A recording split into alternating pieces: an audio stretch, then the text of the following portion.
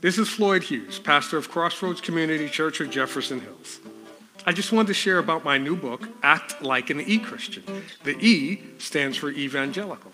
And despite what you may have heard, evangelical Christianity has nothing to do with politics. It has to do with the reason the body of Christ exists, sharing the gospel. My book, a devotional based on the book of Acts, prayerfully encourages Christ followers to return to our evangelical roots of sharing the gospel with folks in our circles of influence. It's available on Amazon in paperback and for Kindle, and you can pick up a copy today. Thanks, and God bless. You're the coolest. No, you're the coolest. No, you're the coolest. Okay, I'm the coolest. Yeah, I agree. All right, my name is Pastor Floyd Hughes from Crossroads Community Church in Jefferson Hills, and with me is Mark Berkshire with Mark Berkshire Ministries in Fairchance, Pennsylvania. Who is also now Mark Berkshire, or Pastor Mark Berkshire, teaching pastor at Crossroads Community Church of Jefferson Hills. And I was just saying, I feel bad saying who is also now, because he's been teaching there for years, leading Bible studies there, and co-hosting this podcast with me for, even though there's only like 10 episodes, we've been doing it for however long. A couple years, actually. For how long? It's been a couple years since we started this. Yeah. Well, COVID should have ramped us up. Yeah, and we just started now getting on a regular cycle. So yeah, getting one out every few weeks. So, but yeah. So speaking of COVID and speaking of podcasts and stuff, today's topic is more for the ministry leaders and the small group leaders and the pastors, and how do they respond to digital discipleship in this, I can't call it a post-pandemic world because we're not post, but while we're still dealing with this pandemic, there are still lots of congregations that aren't open. There are still lots of pastors who are just streaming, or lots of congregations where even if they're open, they're still doing the, hey, you have to go online and sign up for seating capacity because we can only have X number or X percentage of our seating capacity present. There has been limited, unless you're at a high professional level, limited cross-ministry outreaches. Like I know we used to do lots of outreaches with other churches, not just during the holidays. We do praise in the park and all kind of stuff. We used to do a cooking competition with multiple churches where we have a competition cooking hamburgers in the park and then just hand it out to whoever showed up and let them be the judge, and then give out awards to the churches and all kind of fun stuff. But it was cross congregational, and none of that is happening these days. So what we wanted to talk about was, how do churches still engage one another in this digital world and across social media? And also, most importantly, how do we effectively do discipleship? Because that's what the church is called to do. We're not called to do spaghetti fundraisers. We're not called to do cooking competitions. We're not even called to do praise in the park, although those are great things. We're called to disciple people. So what are some of the avenues and how do we do that? What are your thoughts? Because I know a lot of people are anti-churches online anyway. yeah, I think that it could be done very effectively, especially today's technology. And we can reach and disciple more people than what we would be able to on a pre-COVID basis, before all of this technology became known, basically. For example, if someone in Minnesota, where I used to live, reached out to me and said, hey, I just became a Christian and I would like to know where I go from here. Well, now I could do Facebook FaceTime with them. I could do Zoom with them. I could do a number of things to where I can reach out to them instead of just talking to them over the phone. We can see face to face, and we can look through the Bible together and really sit down and walk someone through the journey that they're on, you know. But that's kind of where I am with it. So here's my question, because I know there are a lot of, and you know this as well, this isn't just me, lots of pastors who are anti doing the streaming thing. They did it when everything was shut down, and then once everything opened, they stopped. Yeah, all I those have a friend like that. Yeah, who were not coming into their building, and suddenly we're like, oh, I see they're online and they're watching, even if they're only watching 10, 15 minutes or whatever. Now they're cut off again. They have no access. Yeah. But is the digital aspect being used effectively? Because most, myself included, I'm working on changing this slowly and have been over time. Most pastors, all they're doing is streaming the Sunday sermon. It's a one-way, like a billboard thing. Here's a billboard. Yeah. Here's our announcement. Here's our sermon.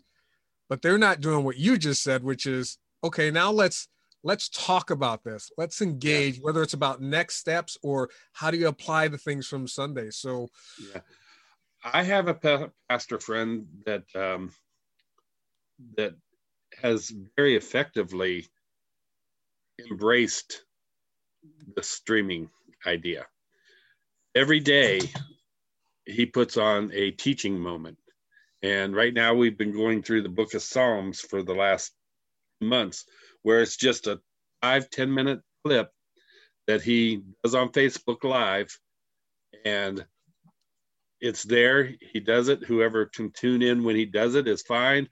It's there all day or the next day or 2 weeks from now, where you can go and you can get a little inspirational jolt, so to speak, of whatever the topic or is that he's talking about. He started it when the pandemic first hit as a way to, when we had to go streaming live because all the churches were shut down and everything, as a way to engage people in knowing that they're not going through this alone. There was somebody there, other people there, and you can chat on, you can make comments on there and talk, and it's really been good. And I think if more pastors would embrace that part of it, the tool that we have is unbelievable. We used to have the only tools we had to do discipleship was to go out and knock on doors, and evangelism, discipleship kind of went together. Now it's, you got an opportunity where whatever the time of day is, if you're available and the other person's available or a group of people is available, you can have open discussion, especially like on Zoom, back and forth, and talk about what needs, where you're going or what you need to do through discipleship. I think what we probably need to do before we go any further is define what discipleship is. And I'm going to let you do that one. Well, my understanding, and then I have another question for you. My understanding, and this will tie right into that. So this is why we work good together. We just feed one another. This is great. So my understanding, the biblical aspect of discipleship, when that word was used in the New Testament, it wasn't used for someone who just learned, like a student or a pupil. It wasn't just, I go to class and I learned and I've been discipled. It was, if I wanted to be Pastor Mark's disciple, then I would come live with Pastor Mark. I'd watch him teach. I'd watch him preach. I'd watch him eat. I'd watch how he lived his life, and I would try to model that. And your goal was to make sure that I modeled that. In my mind, I'm thinking of like the old kung fu movies. Yeah. Where, the grasshopper. Yeah, like the sensei was making sure I've got to train you not just in how to fight, but how to live and how all that kind of stuff. So the role of someone who is being discipled is to learn not just, hey, this biblical aspect, but how it applies to my life, how I can apply it to other people's life. And then how, once I as I'm taking all that, how do I go out and disciple other people? Because that's the end game, right? So if Pastor Mark's discipling me, his end game isn't, I've learned everything that he wants me to know until I start discipling other people.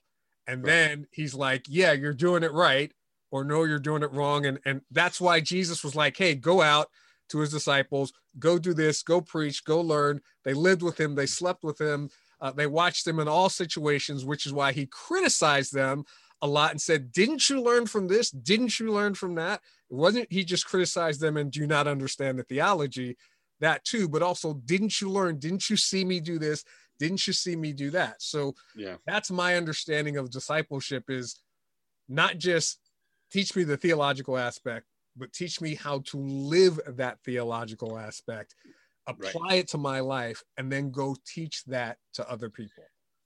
And which also means that your life has to be to a point to disciple. Discipleship shouldn't be two people who really don't know what they're doing coming together and trying to disciple each other. You should have someone who's been walking with the Lord for a certain amount of time that you want to be discipled by. I look at it as it's an investment in someone's life. And Jesus Christ thought it was so important to make that investment that he didn't tell people to go into all the world. He didn't tell us to go into all the world and make converts. Nowhere in the Bible does it say that. It says, go into all the world and teach one another and make disciples. So every Christ follower's goal should be to be making disciples. Even, I would put it, you talk to them about the Bible, you get them to understand what life is like without Christ, so they come to be a Christ follower. Then you say, I'm not going to leave you there. I'm going to teach you how to be a Christ follower. Yeah. Does that mean that all of us are perfect who are disciples? No. We still are going to have our problems. And as you go through that discipleship relationship, you may be able to say to the person who's discipling you, well, I don't really agree with that part of it. Why do you believe that is right for you, but it might be wrong for me? Yeah. So that makes a large part of discipleship based on communication and exchange. Exactly. Right. So it's not just you saying, hey, Floyd, here's how. It's me asking questions, make sure I understand, make sure I can apply it. So which brings me back to the digital aspect of it, because even to push back a little bit on what you said your pastor friend was doing, that still falls into the range of the making the sermon or making the clip that streams out information, and it's lacking. Well, I won't say it's lacking because I don't know. Maybe there is engagement on it. But Nona Jones, who's one of the executives at Facebook, whose sole responsibility is, or at least when she wrote the book, her book, responsibility was making churches more effective at using Facebook for discipleship. And she said one of the problems that a lot of congregations have is they use Facebook as a bulletin board. Mm-hmm. They post, here's my events that you can come. Here's my spaghetti fundraiser. Here's my praise in the park. Here's my this. Here's my that. And then on Sunday, they live stream, here's my sermon. Yeah. But they don't engage in the back and forth. They don't create spaces for that conversation to take place, which is, she said, one of the biggest aspects that makes Facebook, of course, she works for Facebook, better than, say, a YouTube, because YouTube doesn't really allow, I mean, they have comments, but they're not designed for engagement back and forth. And the same with Instagram, even though Facebook owns Instagram. So Facebook has these advantage of being able to chat back and forth. And even when I talk to some of the churches that live stream, there's groups for churches that live stream and churches that use technology on Facebook. And even when I talk to them, they're like, we don't want to engage with the people. Right. We just want to get more views. Yeah. And her thing is, that's not discipleship. No, That's it's not. social media. That's not social ministry. You're not ministering to people. And I would go a step further with that. That is ego boosting. Well, yeah. Yeah. I mean, that's the biggest thing. And to be a true disciple, it's not about me. It's not about my ego. Look how I made this person become a better Christian. That's not what discipleship is. So I agree that, we need to get out there and do more than just stream something, or more than just give somebody a lesson. And that's why I say it's a true investment. You're investing time and money, in some cases, and effort into this relationship, this discipleship. Jesus didn't just his disciples and say, I'm going to make you a disciple. Okay, you're a disciple. You followed me for a month. Go out on your own and do something. That's not what he did. He taught them. And he went through this whole period, 3.5 years of them living together, working together, sleeping together, and studying together.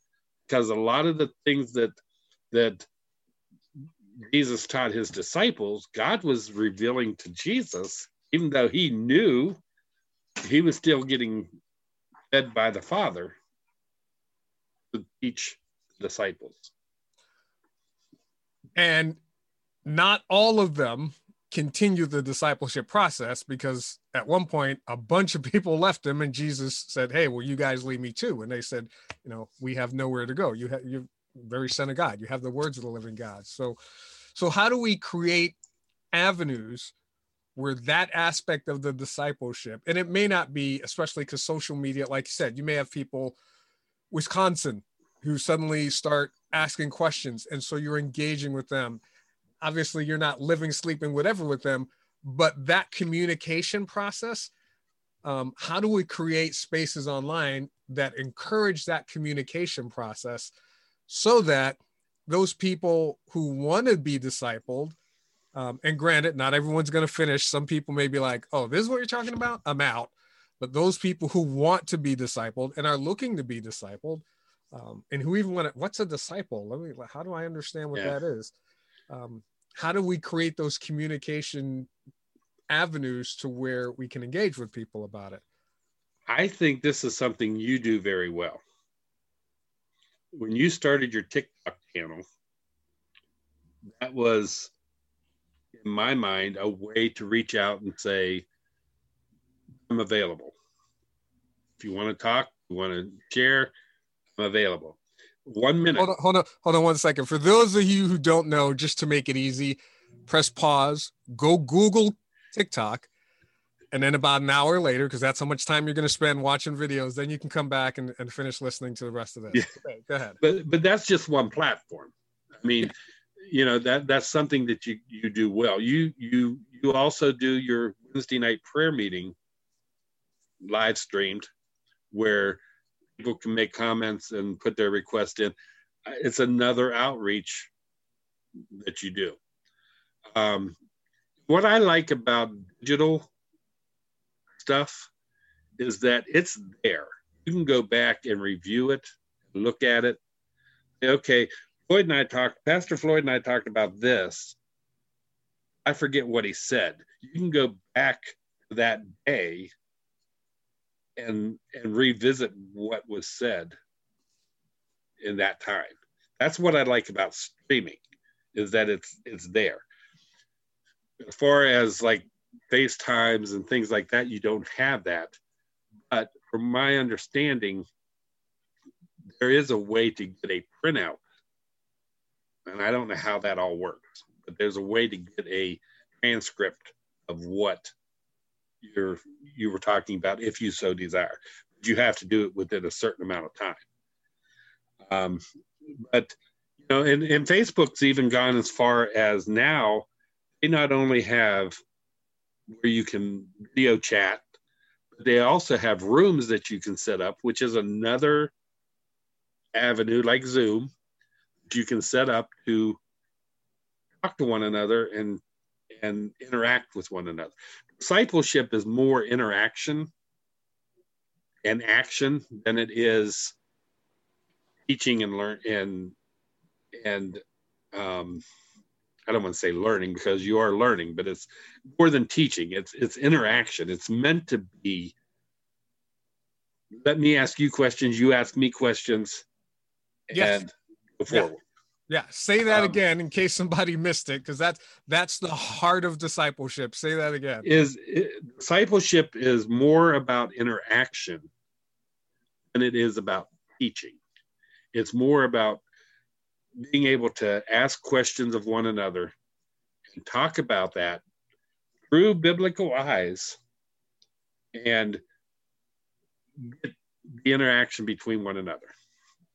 I mean, in my 40 years of ministry, well, my 40 years of being a Christ follower, my 25 years of being in ministry, I can probably, and this is sad for me to say, I can probably count the number of people that I've actually sat down and discipled with. Ditto. It's not on half of one hand. Yeah, and it's not on the lack of not wanting to.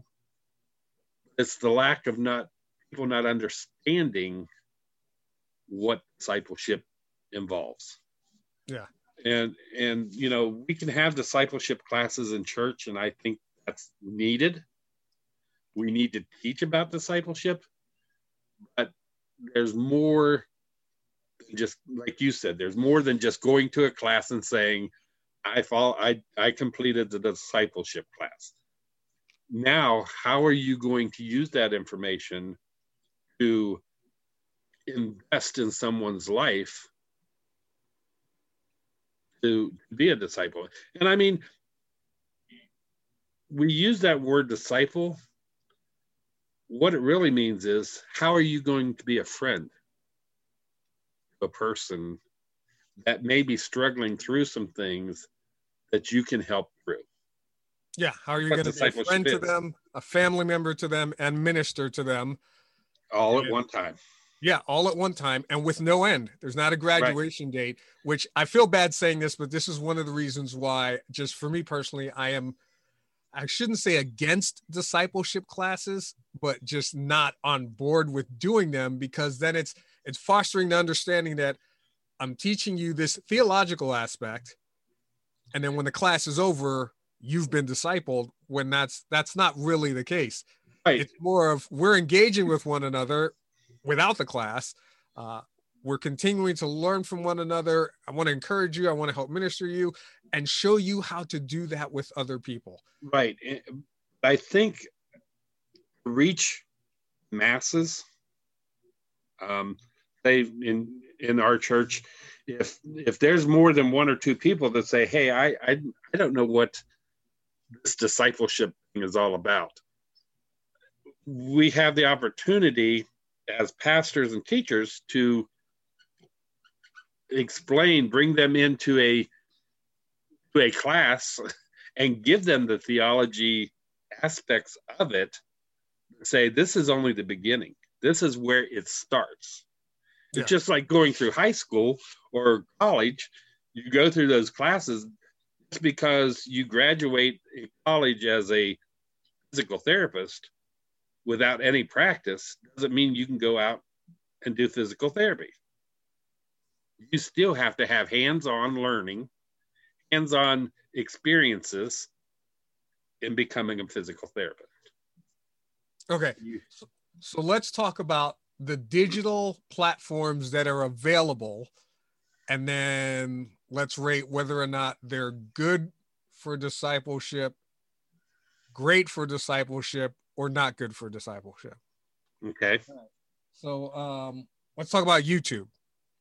Because YouTube is a big video platform based on what we define discipleship as, based on it's the interaction and not the action and not necessarily the lesson. Is it good for discipleship, great for discipleship, not good? pin. It is good. It is a good platform to teach about discipleship. Give the theological background, the biblical background of what discipleship is.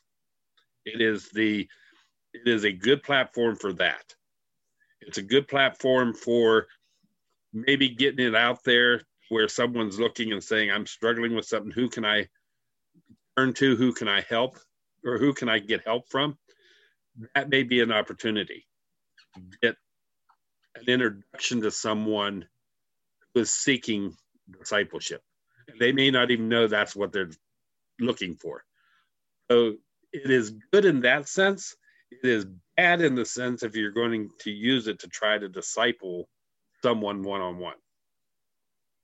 So I would say even in large groups, because there's not a lot of space for communication exchange. No, there's a place for comments, but comments don't necessarily mean there's a place for communication and exchange. Right. So I would say it's a great bulletin board platform to, if you want to like put up your videos about discipleship or anything really. And even that, it's not really, Google doesn't see it as a video platform. They see it as a search platform. Right. You put videos in and you can search on any type of video and that's what you get because Google's all about the search. But So it's a good bulletin board platform to stream out messages or whatever. For discipleship, where you're engaging in communication with people, I probably say like you, it's not the best. It's not good. You can see comments that people left, but it's not the greatest forum to dialogue. If someone says, hey, what did you just mean by that in your sermon? If they're watching live. Yeah. I don't even think you can, like on Facebook, you can see the comments if you're watching. So unless you're looking for it, you can't see the comments that come up on YouTube. So you can't even engage them at the time if you're doing it live. You can if you have your phone set to the side and you have the comment box up. But then you're being distracted from what you're trying to teach. Yeah. So that makes it difficult. I just like you. I think it is a good bulletin board. It's a good starting point, but it should not be the only thing that you have. Okay, so let's move on to the next one. Instagram. Again, I don't think it's good for. I may have an Instagram account, but I never use it. I don't think it's. I think Instagram is more for a social aspect of life. This is what I'm doing. This is the fun I'm having. Pictures of your life instead of messages of your life. Yeah. That makes sense? Yeah. Actually, Instagram is just what you said. It's about me. Here's what I'm doing. Here's a video of what I'm eating, because I do that. Well, I used to when I used to go out to restaurants. Here's a video of what I'm eating. Here's a video of what I'm wearing today. Here's a video of where I went today, or pictures of where I went today. And even with the implementation of Instagram Live, you can see comments scrolling, but it's really about the one-way share. You know, again, the bulletin board platform, great bulletin board platform. I post clips. Like I cut down to 1 minute clips from a sermon and post them on Instagram. You know, if I think, hey, this is a way to get this out to people that I know probably didn't watch us on Sunday, just to get this 1 minute chunk of the message out. And then if people do leave comments, you can engage with them, but it's not created for conversational. It's all about the one way. Right.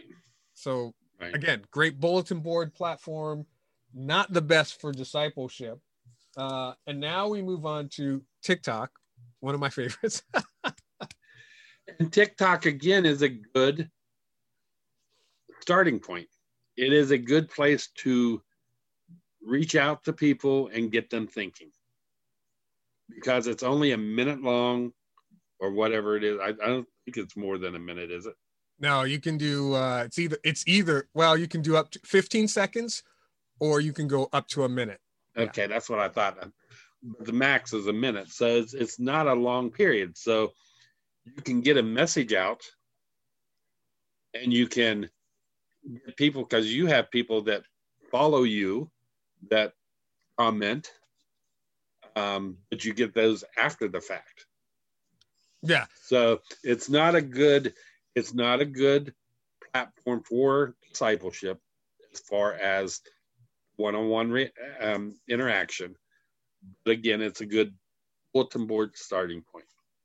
So I actually put TikTok above YouTube and Instagram as far as, again, it's not the best for discipleship. There are ways to do it. I'll talk about those in a minute, but it's a great bulletin board platform because there are lots of pastors, believe it or not, that are on TikTok. There are lots of Christians on TikTok sharing the gospel, preaching the word. Here's what I prayed about today. How can I pray for you? All that good stuff. But if you look at the majority of those, like the Christian TikTok influencers, for lack of a better term, they've got 100,000 followers, but they're only following 12 people. Yeah. They're not using it for discipleship. They're using it as a bulletin board to say, hey, here's my message about what I went through. Here's my message about Jesus. Here's my message about this, which is great because on TikTok, there are a bunch of people who were former, I don't know all the letters, LGBTQT, whatever people who are saying, I used to be in this too, but here's why God's love is even better than that. And the only way to go and blah, blah, blah. And they've got people following them. They're actually getting the word out, but there's not a whole lot of engagement. Some of them are actually using it for engagement. I know myself and a couple other pastors, I'll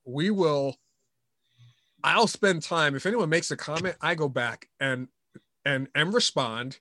And then if they respond, I respond, and we'll go, and I'll, as much time as they're willing to put, that's how much I'm willing to put in to answer their questions. There are lots of pastors who will make their whole purpose of their video is, hey, I want to hear from you. Drop a comment, and then they engage them in dialogue. You can do a TikTok live, like Instagram live, where you can live stream, and then the comments kind of like will show up on your screen, so-and-so comments, so-and-so comments. And then you can look and you can respond. Some people do that. Problem is, once you're done, that whole thing is gone. So if you did a live stream on TikTok talking about the persecuted church and people are like, well, what, never heard about this, tell me more. And so you went into detail and you explained countries and how they can pray. And let's say, 50, 60, 70 people all watch this. Once you're done, it's gone. No one else can ever go back and experience that conversation again, which is really sad. Yeah. So, it is, I would say it's better than all the others, better than YouTube, better than Instagram for discipleship, because you do have the ability to engage with people. They have made it to where if people comment, they want comment going back and forth. And if you do, let's say, a 1-minute video on the persecuted church and people start asking questions, the more people ask questions, the more their algorithm will show your video to other people. Well, that's kind of the way it works. The more questions, the more comments, the more people like it, the more they'll blow it up. So it's great bulletin board. It's also great because you can always go back and dialogue.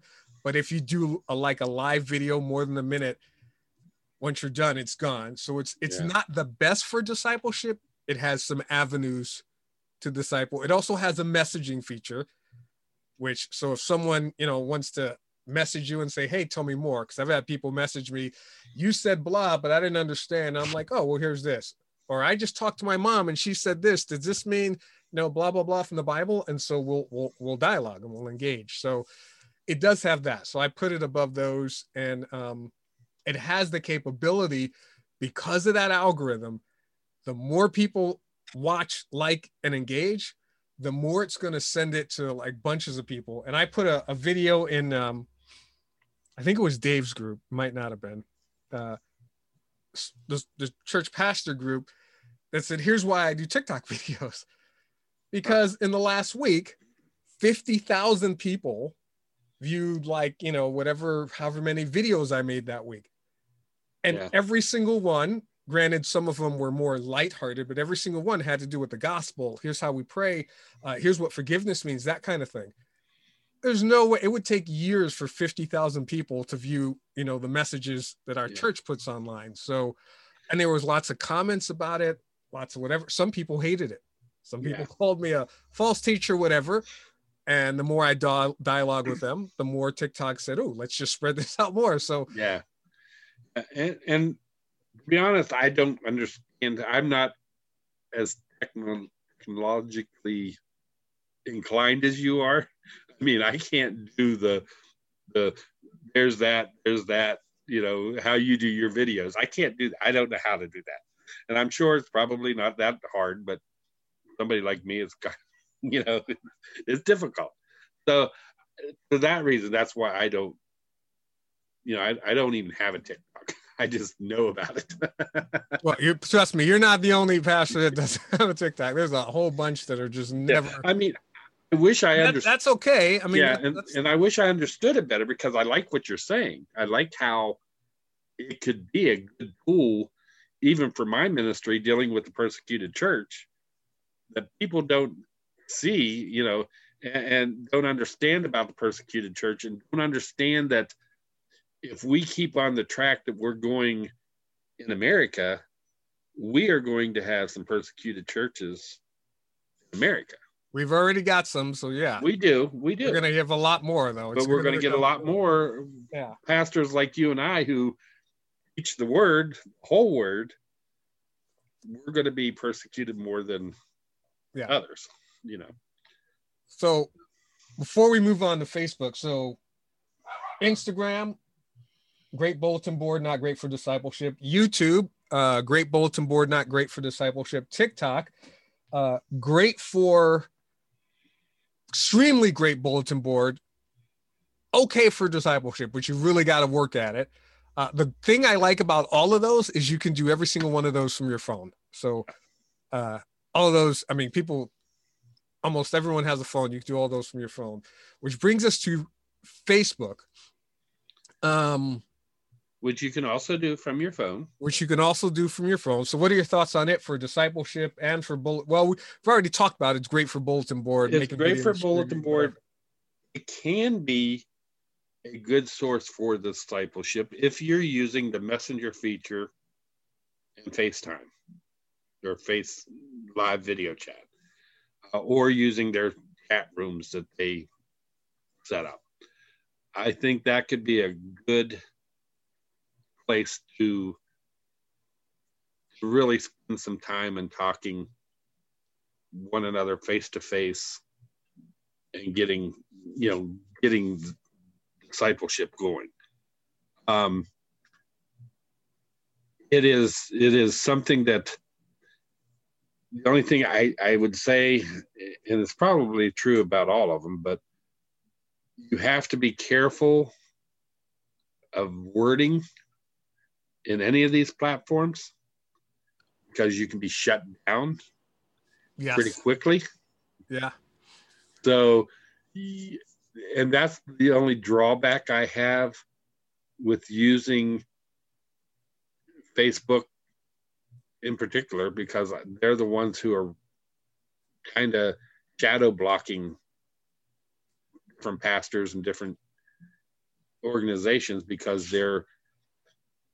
they may have something.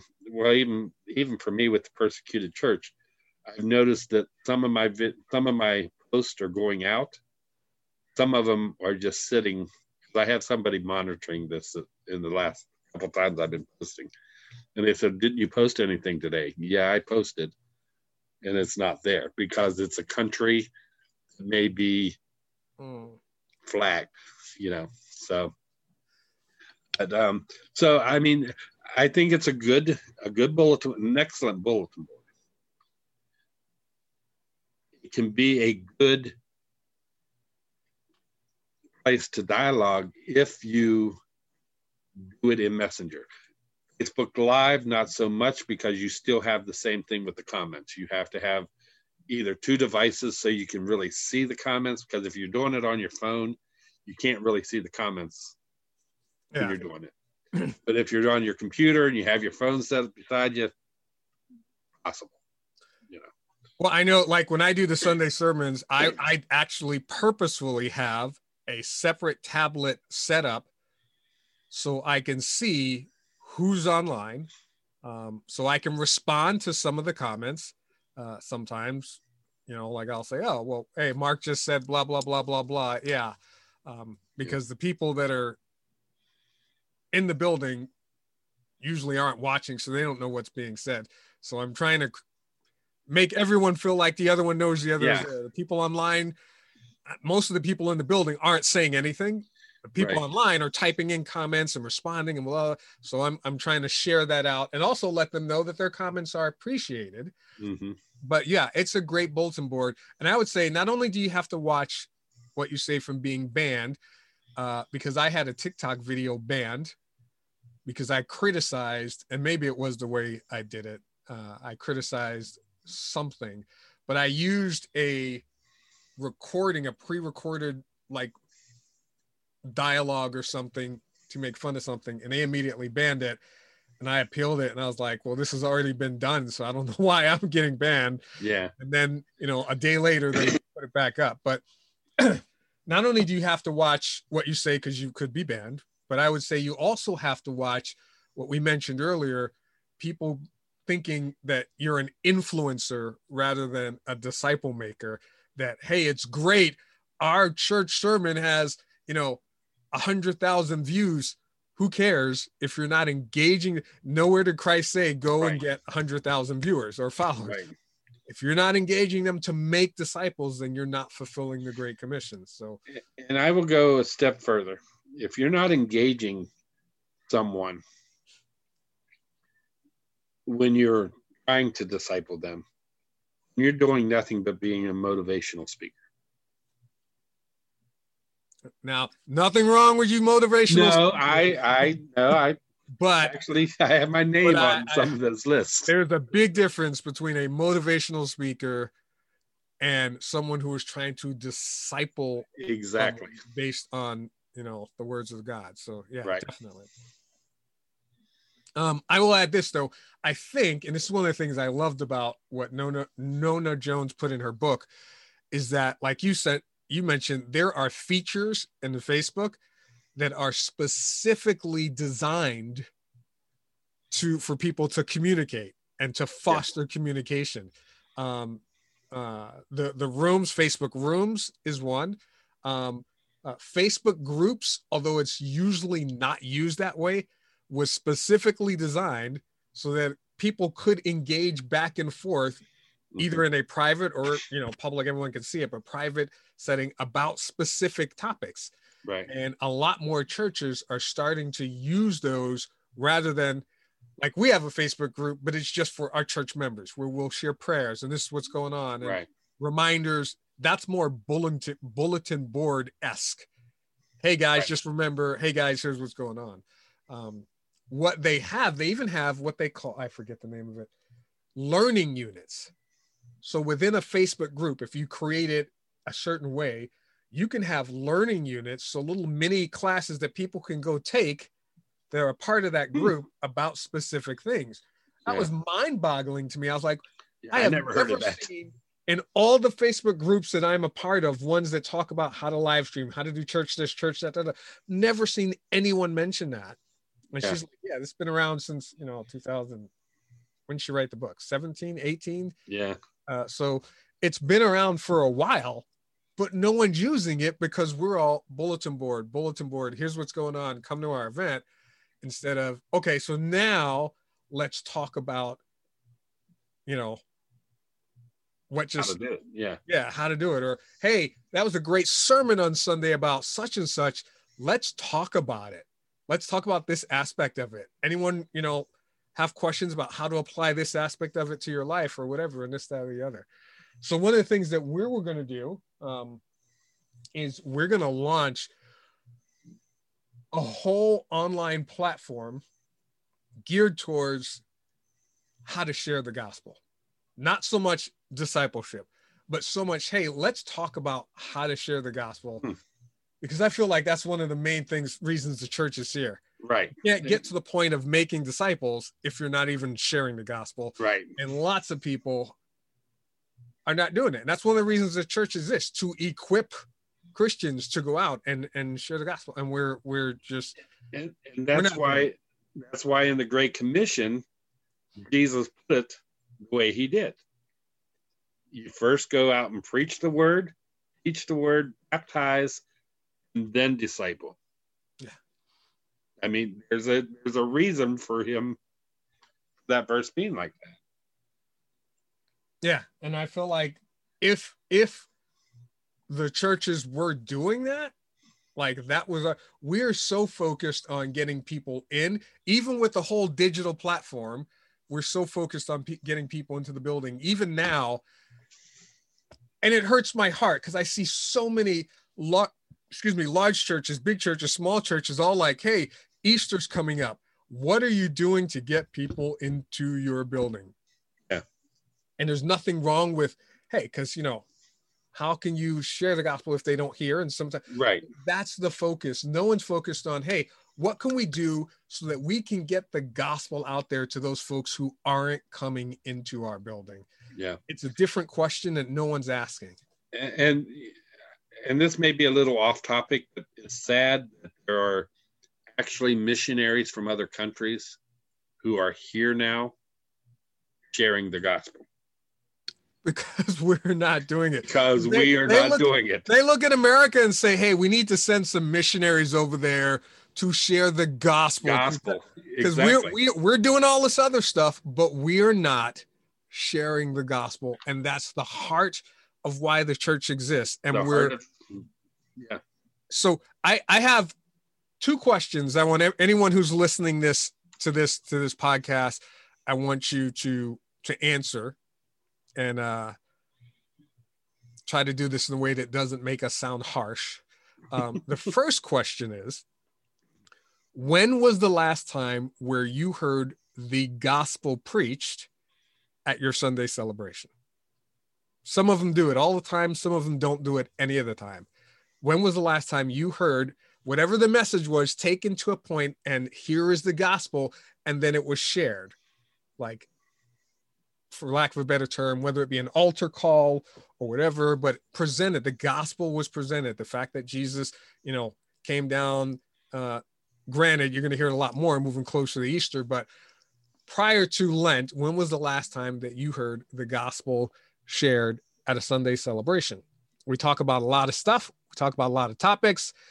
But if we talked about how, a lot of feel good stuff, but if the gospel wasn't talked about, what are we doing? So that's question number one.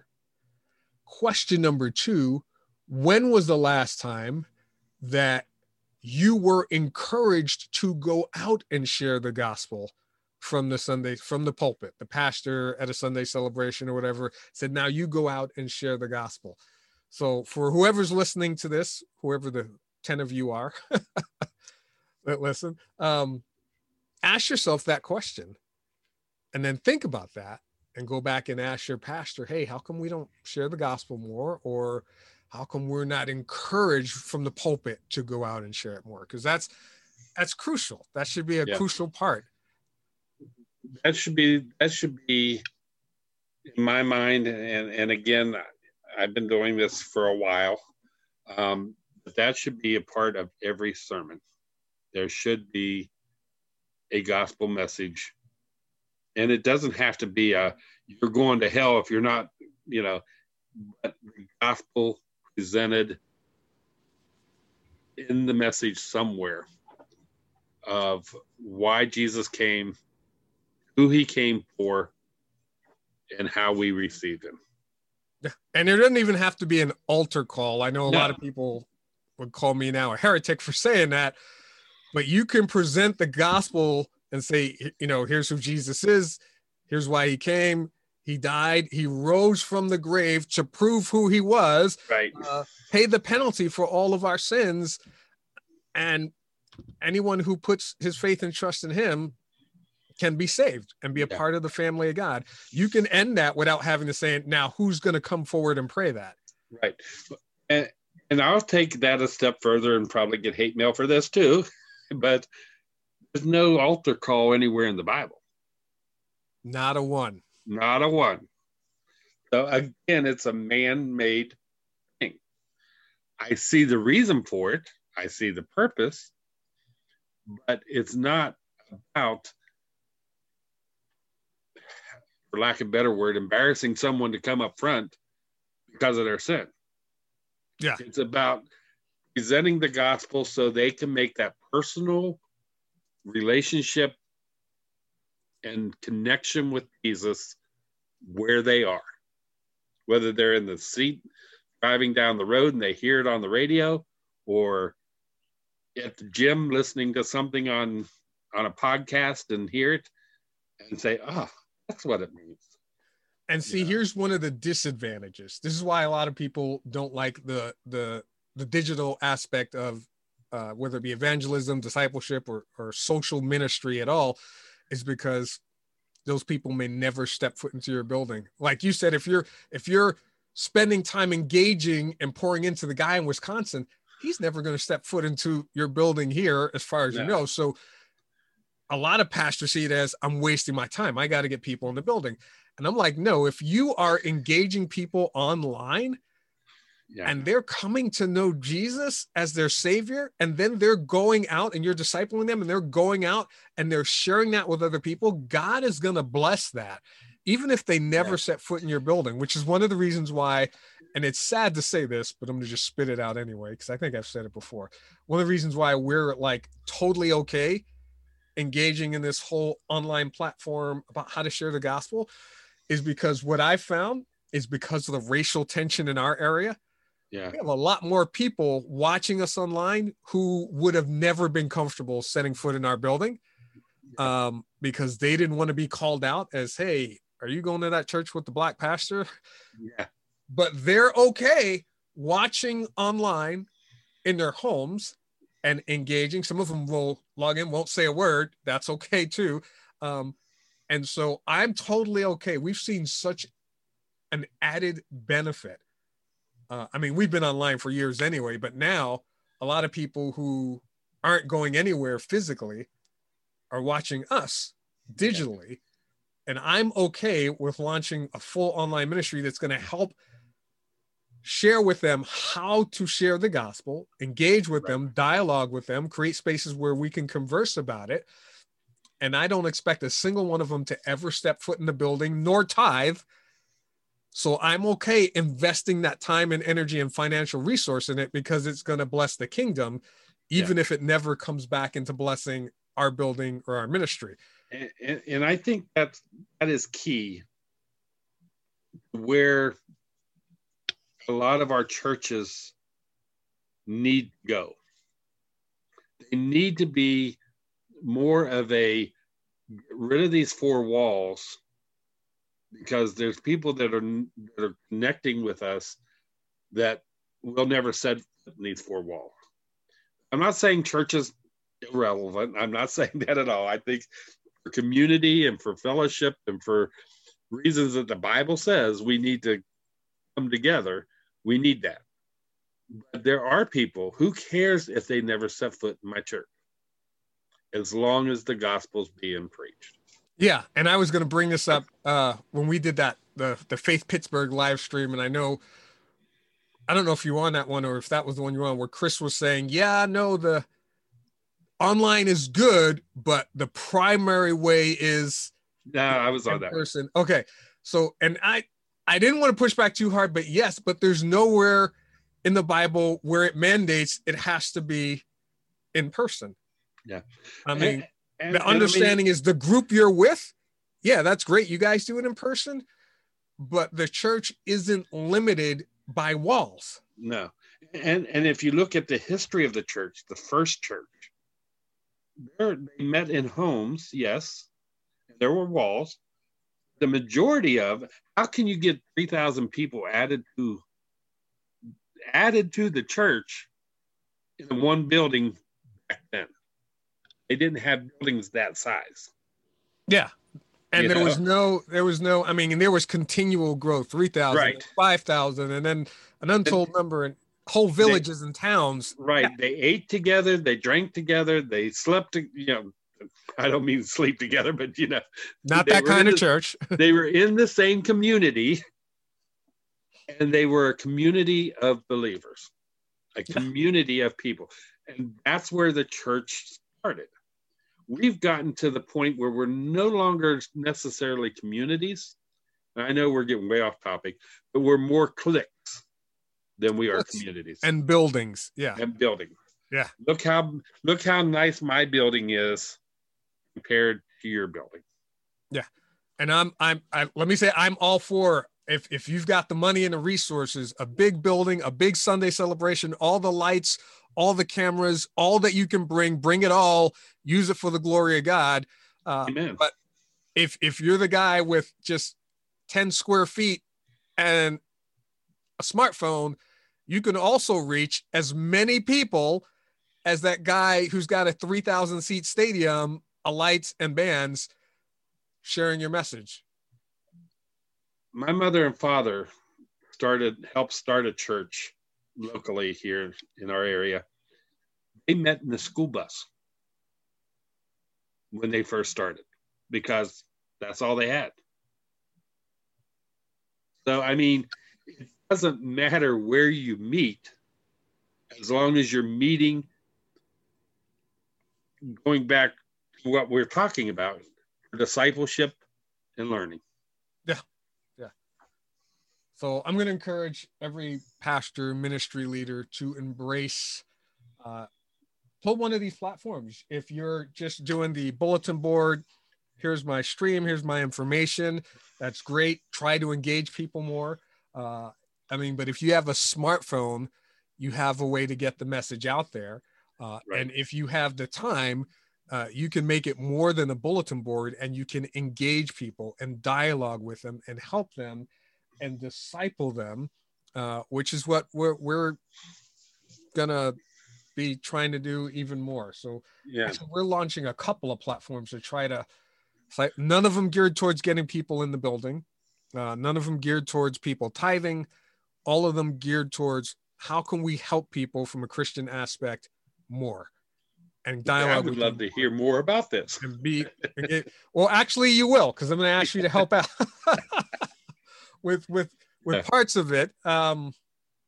My only answer right now is when I started praying about this a few months ago, I was like, okay, I'm gonna set to do this right around March, but then I felt like it might come off as one of those Easter things that you're just trying to get people to pay attention because it's Easter. So I really feel like, even though I feel like it would be so valuable, I really feel like I'm going to wait till after Easter, so that no one can confuse it against, oh, you guys are just, this is your Easter promotion. Here's that churches, they're doing Easter egg hunt, they're doing this, and you're doing this just for Easter. Yeah. And to that point, a lot of successful church launches don't happen on Easter.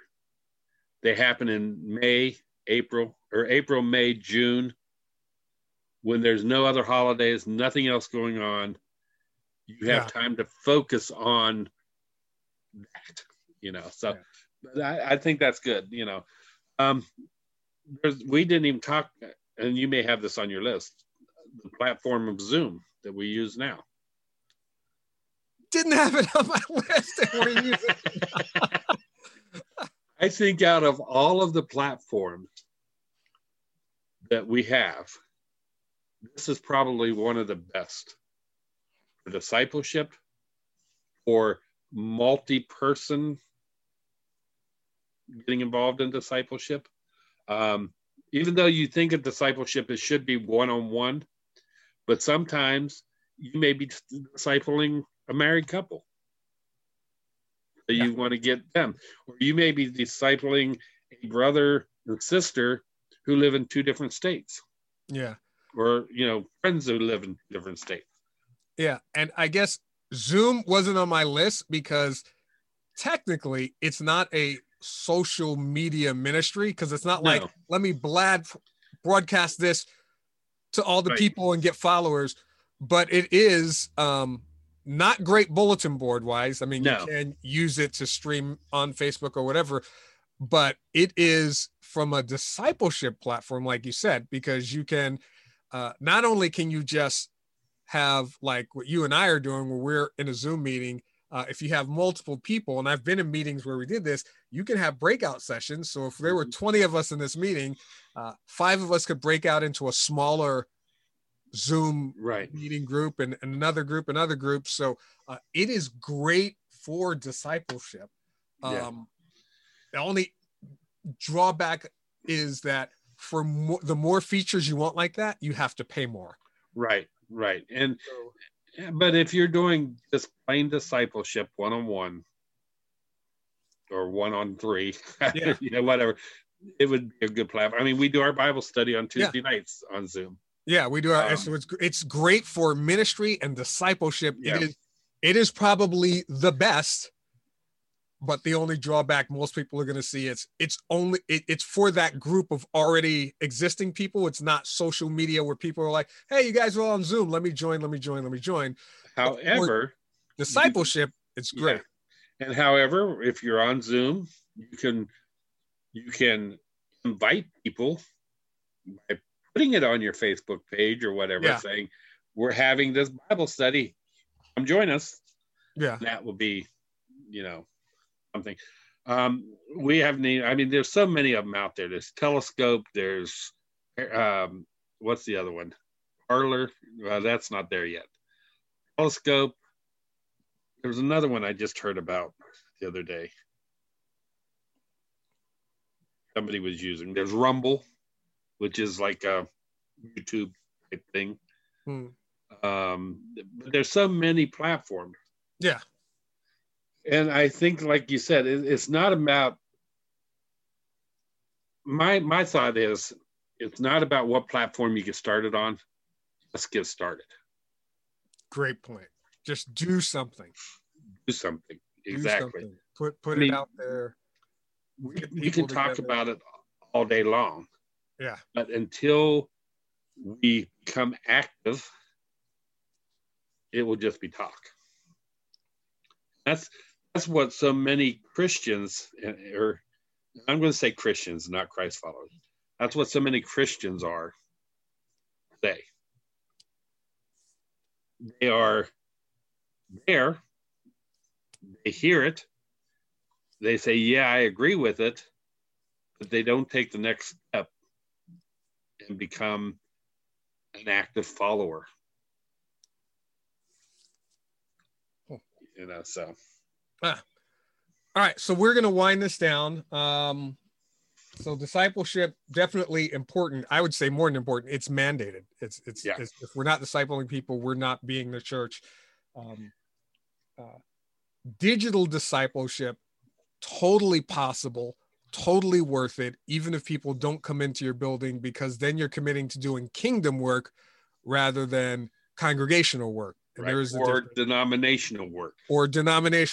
Definitely, because you're going to reach people across multiple denominations, depending upon which platform you're using. Lots of platforms out there, whether it be Zoom, TikTok, YouTube, Instagram, Facebook. I know this is going to sound cheesy, but if you're on TikTok, look me up, follow me. I want to follow you and engage with you. I follow a lot of people on TikTok who don't share my beliefs, don't agree with what I agree with. And it's because I want to see where they're coming from, what their thought process is. And also I engage and comment on some of their videos and whatever, and they will do the same, come back and comment on. I have some of them that followed me and like, you're never going to get me to become a Christian, but I like the way you say what you say. So I'm going to follow. And they get inundated with all the videos I make, and they watch them. They'll comment on them. They may not have committed their lives to Christ, but who knows what God is able to do. So whatever platform you're using, Mark said, just do something to engage people, not just to bulletin board them. Although if you're not even bulletin boarding them, get your messages, your sermons, your teachings out there on some social media platform. If you've got a phone, you've got a way to do it. YouTube's free, TikTok's free, Instagram is free, Facebook is free. get them out there. And then find ways to engage people. Like Mark said, just start doing something. We have a responsibility to build God's kingdom, and we have no idea when all of this could come crashing down, Right. when whether it be government or the platform themselves say no more Christian content. Yeah. And you know, let me just encourage people too, if you want to use them to just be a platform or just to be a bulletin board, that's fine.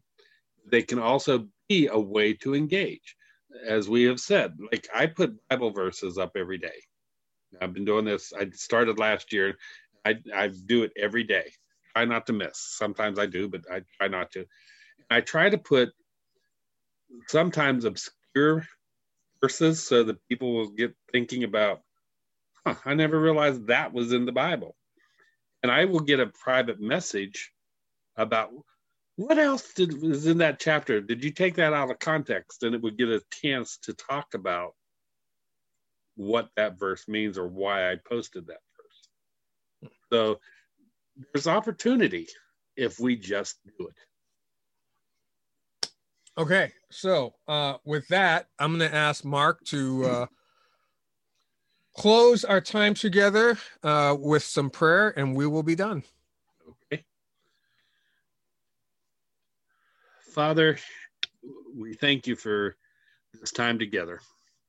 This important topic that we've been talking about today, as far as discipleship and using the digital world to do the discipleship. And my prayer is that we see the necessity in doing it. That it's no longer just a thing that our churches or our pastors or our parents talked about years ago, but it's something that we need to make relevant today. That it's not something that's old-fashioned, that it is something that we do. And if you don't want to, if we don't want to call it discipleship, we want to call it mentoring or just, however you want to word it.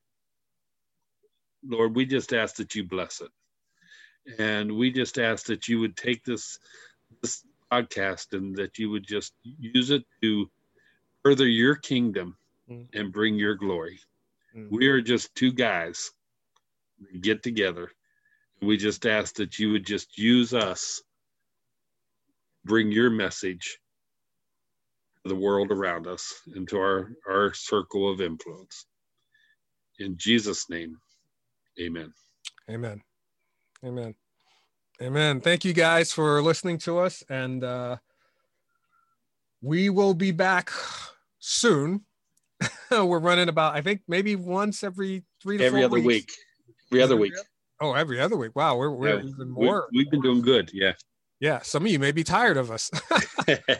But we will be back in a couple of weeks then with another message on ways that we can respond to things that are going on in the culture. Pray you guys have an awesome rest of your week. God bless. God bless.